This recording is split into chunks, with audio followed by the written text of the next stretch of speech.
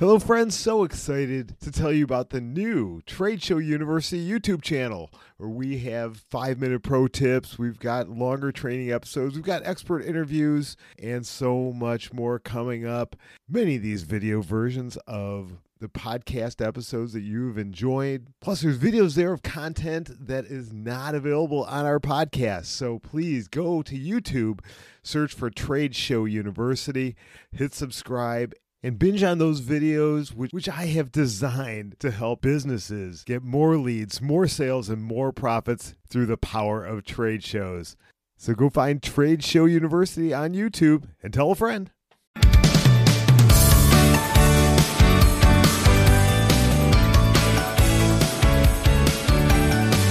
Hello, everybody. Welcome back to campus here at Trade Show University. This is the podcast where you're constantly learning how to get better at these shows and better ROI.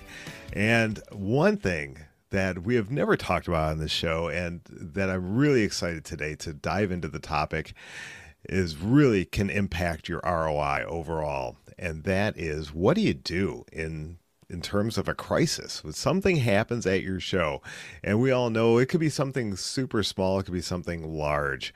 But what do you do? You've got to have a plan in place, and I'm very, very pleased to have on today Tessa Drayton. Tessa is the Director of Communications at TND Communications, and she's the past chair of the ISRM Trinidad chapter. She is an experienced communications specialist who is also trained and certified in corporate risk and crisis management.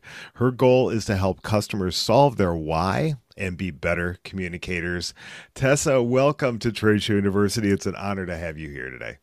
Thank you for having me, Jim. Well, Tessa, talk about crisis communications. Like you and I were talking right before we got on here as about things that can happen. But, things do happen at events. Every single event has something happen, from something small to something large. Let's talk about event promoters first. The promoters, the show planners, what are they missing when a crisis happens? What are they missing when they're handling those crises? Thank you, Jim. First of all, they're missing plan and a budget. And the budget more or less fall into the plan. So we construct the plan, a crisis communication plan, which forms part of the crisis management plan to protect an organization's reputation when a threat or threats do occur. But for some reason, or from my observation, we create the crisis management plan, and which consists of the pre-crisis. There are 3 stages: the pre-crisis, the communication, and the post-crisis. So we create this plan, this detailed outline, and then we leave it sitting on a shelf. When a crisis occurs, then we rush to see what can be done. Let's open the manual, see what we had here 5 years ago. All wrong. Ideally, it should be updated. I would say quarterly. We identify the risks that could possibly happen. We create a crisis communication plan, which would outline who the spokesperson is. What are we going to say to people? What are we going to say to our stakeholders? Because at the time of a crisis, you have tempers flare, emotions high, people are not thinking straight. So to actually construct a plan right there at the moment, I'm going to have the marketing manager or HR say something. It's a bit too late. Right? I always say prepare in advance, and that you can have scenarios with different stakeholders, event promoters, people who we call blue light, like police and fire, all the people who are integral in an event or who participate in the event, and invite the public as well. So we keep scenarios of what could possibly happen, and this is what we'll do in the event that it does happen. But more and more observing that doesn't happen because of the incident that happens at events or at festivals. So it's all about the plan. So not just having a plan, like you said, you developed a plan 5 years ago and it's sitting on the shelf. And if something happens, first of all, you have to go find the plan, and then you've got to figure out what applies to your current situation. But I love that you said you should be updating this quarterly. Who in an organization should be up to date on everything in that plan? I would say everybody creating a crisis ready culture for everyone who works at the organization. So everyone should be aware of the guideline, which is really what the crisis management plan is, a guideline of what we're going to do, what will happen, how we're going to mitigate what is happening at the moment. Everybody should be aware, but that is not the case. They usually leave it for C-suite executives and the lower people, lower level people. Everybody's just lost. But the thing is, if we create a crisis ready culture, you have the teams. Everybody has the same mindset, the skill set, the same capabilities. When an issue or crisis does occur, everybody is on board, everybody's functioning as a team, and it's like and you don't have anybody left out. But we don't always get that. We always have it, this is for senior management and that is it. But more and more, again, and I could use my country, when I see crises occur, I'm like, everybody should be involved, right? Granted, you're still gonna have designated spokesperson to speak with the media. Not gonna have 10 different people saying different things, but you are gonna keep them abreast. This is what is happening, gonna be part of the training. What happens if I already trained you? Let's just say I designate 5 persons. We have HR, marketing, CEO, 2 persons in HSC. What happens when somebody's ill or not there? You can't really function fully because you didn't abreast everybody else who is still working at the organization. So I would say embed a crisis ready culture, and that takes time, getting everybody on the same page. And that's why I mentioned earlier, having one mindset, having same skill sets. We may not have the same skill sets, but complement each other, where we can work together to mitigate the crisis, because the end goal is protecting the welfare of persons. Yes, you're going to have your reputation to protect, but human life first and foremost, than your reputation. Because if someone is injured or seriously injured or dies, then your reputation either way is going to be tarnished. So there's no amount of PR that will save you at that moment. That's just my take on it.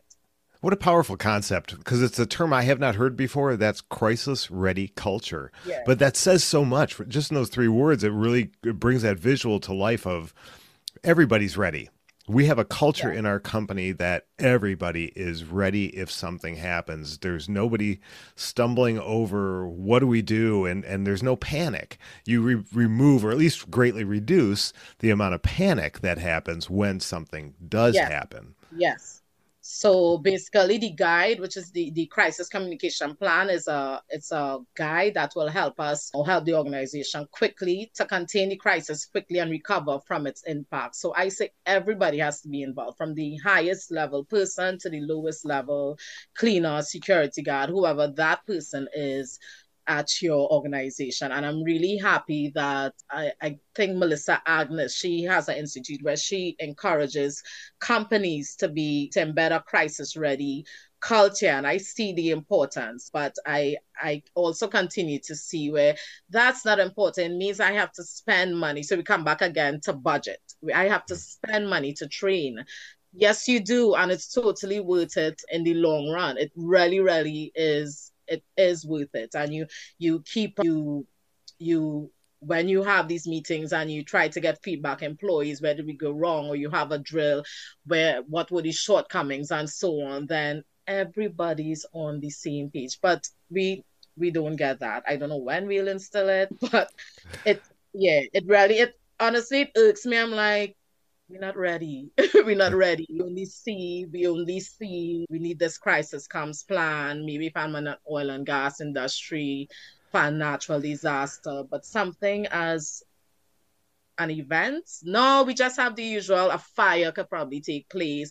Nobody knew when that flooding happened or the ground got saturated. Nobody knew that would have happened, but we have rainy season, we have dry season, we have these 2 seasons. So obviously, if you're keeping an event in late rainy season, what is going to happen? So you have to cater for things like that. What are the risks? What happens?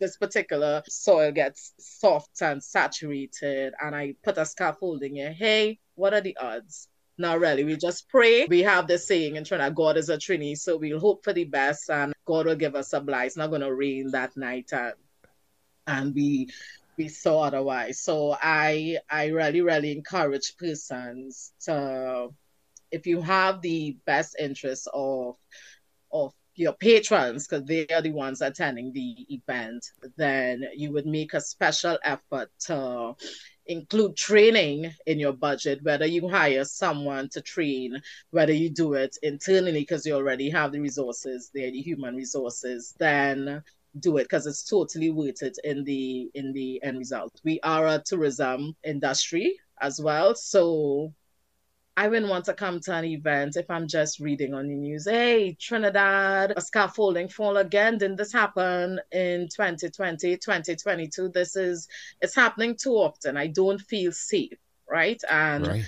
safety of people must always be the first priority for promoters or event planners, event management teams when you are coordinating or planning an event. So there are several things can happen at an event, whether it's a fire, whether it's flooding, we have a power outage. I can't imagine a power outage happening at an event. That's crime, that's robbery taking place. People are quick and trained.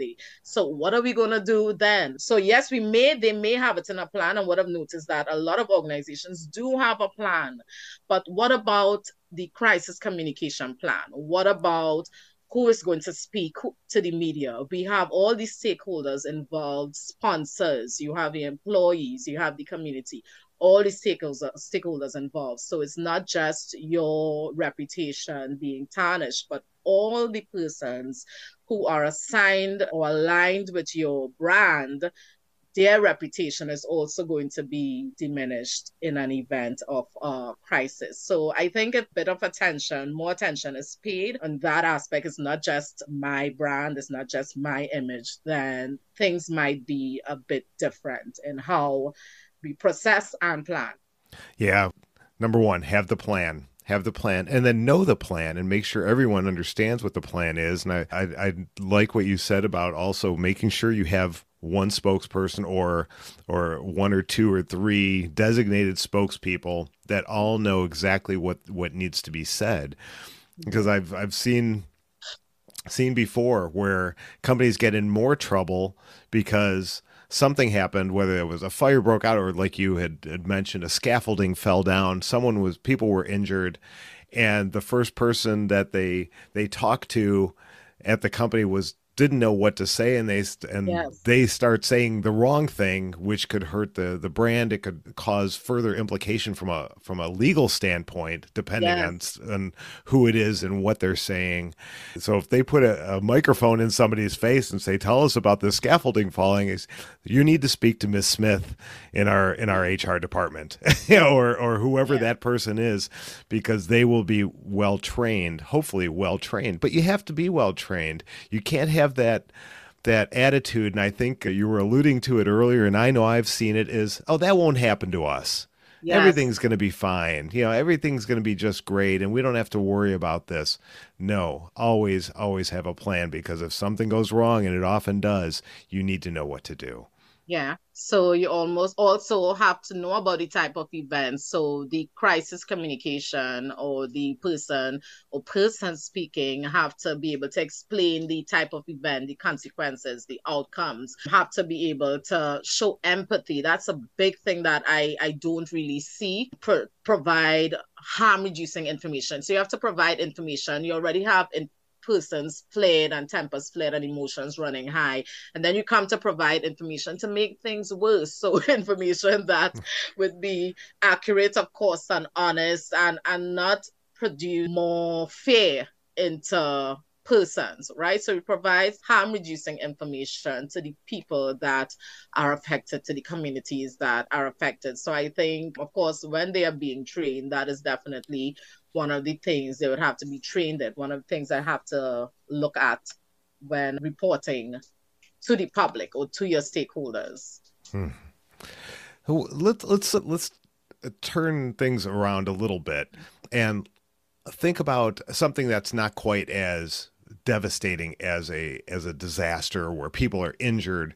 But what if something can greatly affect your stakeholders or affect the results of your event. For example, you have a headline entertainment artist that is coming, and all of a sudden they can't make it, or something happens, where now I have people coming to this event to see this person, and I've got stakeholders.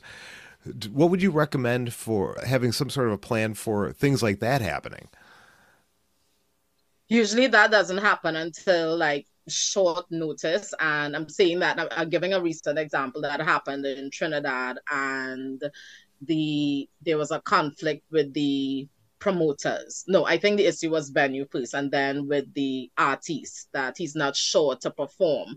And yes, you can find a replacement, probably some local artist you know who patrons take to. I know in Trinidad, like if you replace, let's just say, call a artist name in the States. Let's just say you want to see, I don't know, LL Cool J perform. Let's just say LL Cool J's big hit. He states he's scheduled to perform in Trinidad. You better be able to replace a top-notch artist at short notice, to avoid hooray or disarray with persons, because they're going to be disgruntled. I want back my money. I know the culture we live in. It's going to be a stampede. It's going to be an uproar. But it's also important to be honest with the community, honest with the stakeholders. This is what happened. It happened at short notice. Yes, we didn't prepare for it, but the fact is it did happen. This is how it's going to affect you. This is how it's going to affect the other stakeholders. And we must be able to come to some sort of discussion and amicably move forward from there. And future reference, then put it in your plans, because it's likely to happen. The person is going to cancel. But what I saw was a blame game with the promoters. It wasn't my fault. No, it's my fault. And then eventually I'm suing you, and I'm like, hey, this is in the papers. What's happening here? Replace the guy soon, or be honest. This is what is happening. But that's not what happened. There was a blame game, and I am just like, is he going to perform? Because with all the publicity and so on in Trinidad and in other countries, performing in Trinidad next, and here it is, we have all these hiccups. So I would say if you didn't have the plan, fine. Here we are, acknowledge I am wrong. This is what happened. I am going to work together with this other promoter, with their manager, to ensure the patrons have a good outcome. Again, it's about the people.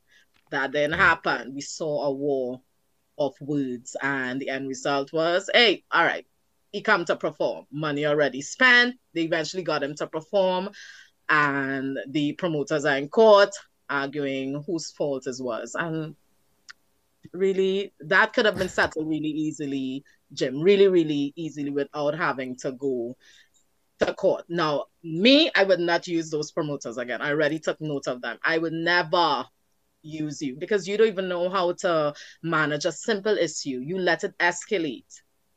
Some things don't need to escalate. All right, it's already happened. We have all these stakeholders. Yes, they're going to lose some money. Afterwards, okay, we'll try to deal with how can we compensate you for your losses. But to have that in the air and that whole furor, very, very unprofessional. And of course, in my opinion, not a good reputation, because it shows that you can't even settle issues, minor issues, as management without it escalating to major issue. That was really simple. You didn't even need to call a PR person for that. They could deal with that among themselves. But hey, we're dealing with humans, so. Yes.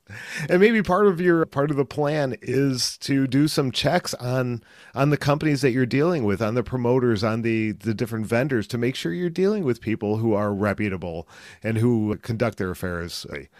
While persons do that, I know of people who do that. It's always, you know what? So you had a little issues in the past, so maybe take a little shortcut. You are the cheaper one, so I'm gonna go with you rather than go with someone who's gonna give me the full compliment. I'm sure that if something happens, they're gonna protect my image. They're all for the people. So it's not that it's easier said than done. Let's do our checks. Yes, we're gonna do our checks, but gonna go with him anyway. So what? That's just a one-time thing. Be careful. Be careful. Which leads me to another question, and that is, what are the components that companies need to consider when putting together a plan? And also, as you're talking about that, is this something they could do themselves, or when should they reach out to a professional to help them get through this? They can hire someone. Ideally, they normally have, like I know in Trinidad, we tend to have HSE, Health and Safety Department, deal with crisis. In my opinion, crisis manager, you have a crisis team. It's a bit different from having HSE alone deal with it. You can incorporate them to be part of the team, but just to have them solely, it's not going to cut it. So you need somebody who's actually trained in risks. So we're going to identify all the different types of risks. Somebody who's in HSE and actually works in the organization can help you identify the different risks that that occurs in the organization, right? So we identify the risks. We also look at past experiences, issues that would have happened in the past that are sure to reoccur, right? We also have a manual of what is going to happen. So we have the pre-crisis stage, Jim, right? Mm-hmm. Where we identify the risk and so on. And then we have the crisis communication plan. And then we have the post-crisis stage. So within the plan, we also have training, evacuation plans, crisis response drills, how we are going to handle the crisis, things of that nature. Is there order? Yes, because most likely you need to identify the risk first and have the evacuation plans, have the crisis response drills, we have the crisis communication plan by itself, who's going to say what, who's going to do what the team is made up of, or who the team is made up of, right? And I mentioned earlier that you don't want to leave it isolated to the top 5 executives. Ideally, you want to include the entire organization, creating a crisis-ready organization. In the event a crisis does occur, everybody's prepared in how we're going to attack it. How we're going to address the issues that is right before us in a timely manner that's not going to cause any more disruption, not just to you, but to your stakeholders. Yeah. So anyone listening, obviously every country is going to have their own government agencies that you need to reach out to, like Tessa was referring to there in Trinidad, HSE. What is it in your country and what is it locally? Who do you need to reach out to make sure you've got the right things in place, the right regulations that you're following, all of that?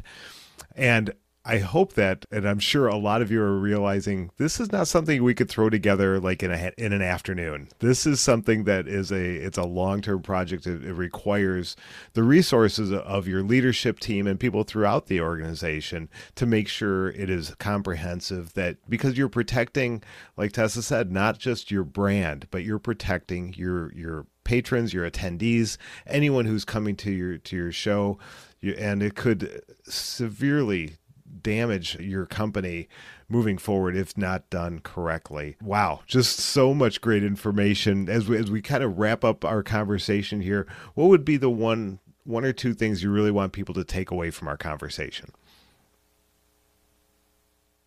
To know that I would want you to take away and know that crisis management, crisis communication is not just for natural disasters. It can be used in any organization, in any facet, for sponsorship management. It can be used for events management, as we're touching on right now. Anything can happen anywhere in your organization. So even as entrepreneurs, so you want to have a small plan, revisit it, not leave it on your shelf to collect dust, but revisit it from time to time, making adjustments to or identifying risk and what could cause potential harm or disrupt service to your organization and even your stakeholders. And lastly, to know that your reputation is your greatest asset of your organization. We live in a digital world. We live in disruptive and unprecedented times. Anything can happen where information is put into the airwaves in a matter of seconds and it stays there. people revisit it to remind you of your mistakes. So social media plays a great part in managing your reputation. So all that to say is, if you don't have your crisis management plan or your crisis come plan, be prepared to always be starring in the digital world. And it may not always be in a negative light, in a positive light, sorry, but more so in a negative light. Such important information that you shared with us today. I really, really greatly appreciate you just giving all this wisdom, this experience to everybody today. Tell us a little bit about TND Communications and the services that you provide. TND Communication is a communications agency and serving persons in different parts of the world. And we specialize, I have a team of persons that work with me, specialize in digital marketing, reputation management, crisis communication, content writing, sponsorship management, basically general communications. I love communications, helping people to communicate better. And that's what we do. I'm going on 3 years. It's a lot of hard work, but I really do enjoy helping people with the challenges. So I'm in this little island, Trinidad and Tobago, but my desire has always been, and I continue to serve persons throughout the world. Fantastic. So if people are interested in talking to you or learning more, what is the best way for them to connect with you? You can connect with me on LinkedIn under Tessa Drayton, on IG, TND Communications, and email tndcommunications38@gmail.com. Outstanding. And I will drop all of your contact information into the show notes. So everyone click on that show notes button and reach out and connect with Tessa. Tessa, thank you so much for the time and the wisdom that you shared today. Really appreciate it. Same here. Thank you for having me. Oh, it's my pleasure. And everyone, continue to come back here. Continue to learn how to get better. As you realize, there's so many different aspects of trade shows that we need to know about, and we can continue to get better and protect our ROI and grow our ROI.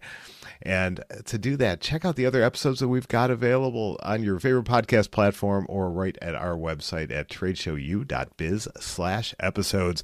And we'll see you next time here on campus at Trade Show University.